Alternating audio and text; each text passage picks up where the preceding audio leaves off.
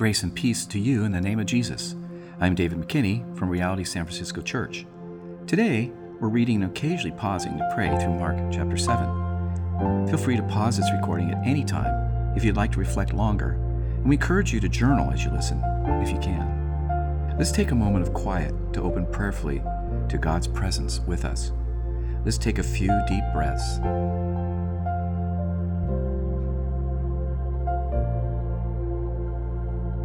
Be still. Be quiet before God.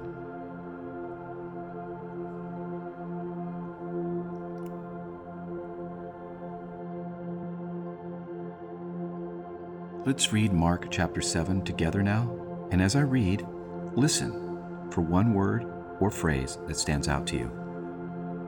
The Pharisees and some of the teachers of the law who had come from Jerusalem gathered around Jesus and saw some of his disciples were eating food with hands that were defiled, that is, unwashed.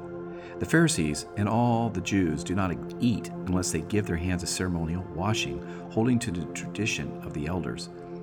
When they do come from the marketplace, they do not eat unless they wash, and they observe many other traditions, such as washing of cups, pitchers, and kettles.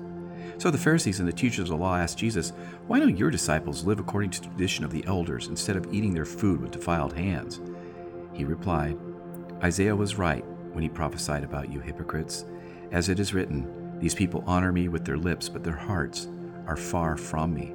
They worship me in vain. Their teachings are merely human rules.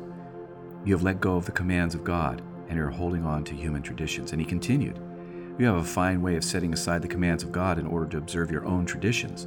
For Moses said, 'Honor your father and mother,' and anyone who curses their father or mother is to be put to death. But you say that if anyone declares that what might have been used to help their father or mother is korban, that is, devoted to God, then you are no longer to let them do anything for their father or mother. Thus, you'll nullify the word of God by your tradition that you've handed down, and you do many things like that." And Jesus called to the crowd to him and said, "Listen to me, everyone, and understand this. Nothing outside of a person can defile them by going into them. Rather, it is what comes out of a person that defiles them." After he left the crowd and entered the house, his disciples asked him about this parable. "Are you so dull?" he asked. "Don't you see that nothing that enters a person from the outside can defile him? For it doesn't go into their heart, but into their stomach, and then out of the body." In saying this, Jesus declared all foods clean. And he went on, "What comes out of a person is what defiles him. For it is from within, out of a person's heart, that evil thoughts come: sexual immorality, theft, murder, adultery, greed, malice, deceit, lewdness, envy, slander, arrogance, and folly. All these evils come from inside and defile a person." Jesus left that place and went to the vicinity of Tyre. He entered the house and did not want anyone to know it, yet he could not keep his presence secret. In fact, as soon as she heard about him, a woman whose little daughter had been possessed by an impure spirit came and fell at his feet. The woman was a Greek, born in Assyria, Phoenicia. She begged Jesus to drive the demon out of her daughter. "First let the children eat all they want," he told her, "for it's not right to take the children's bread and toss it to the dogs." "Lord," she replied, "even the dogs under the table eat the children's crumbs." Then he told her, "For such a reply, you may go. The demon has left your daughter." She went home. She found her child lying on the bed and the demon gone. Then Jesus left the vicinity of Tyre and went through Sidon, down to the Sea of Galilee and into the region of the Decapolis. There some people brought to him a man who was deaf and could hardly talk, and they begged Jesus to place his hand on him. After he took him aside, away from the crowd, Jesus put his fingers into the man's ears. Then he spit and touched the man's tongue. He looked up to heaven, and with a deep sigh, said to him, "Epaphatita," which means, "Be opened." At this, the man's ears were opened, his tongue was loosened, and he began to speak plainly. Jesus commanded them not to tell anyone, but the more he did so, the more they kept talking about it. People were overwhelmed with amazement. "He's done everything well," they said. "He even makes the deaf hear and the mute speak."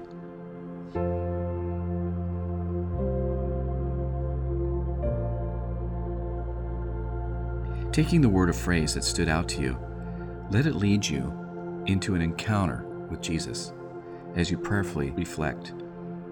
What do you think God is trying to reveal to you in this scripture? Pause, consider this with God, and write it down.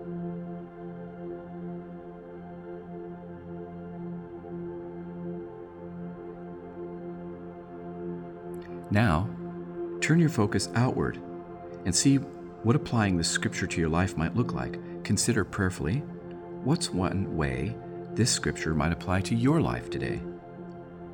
Take a moment to consider and write down what you're hearing.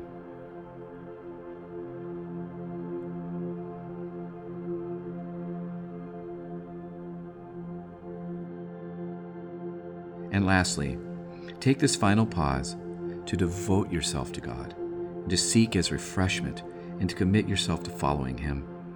And devote yourselves to God today.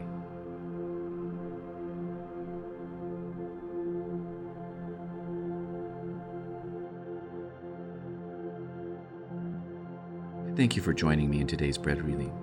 We'll continue tomorrow with a reading from Mark chapter 8. Grace and peace to you.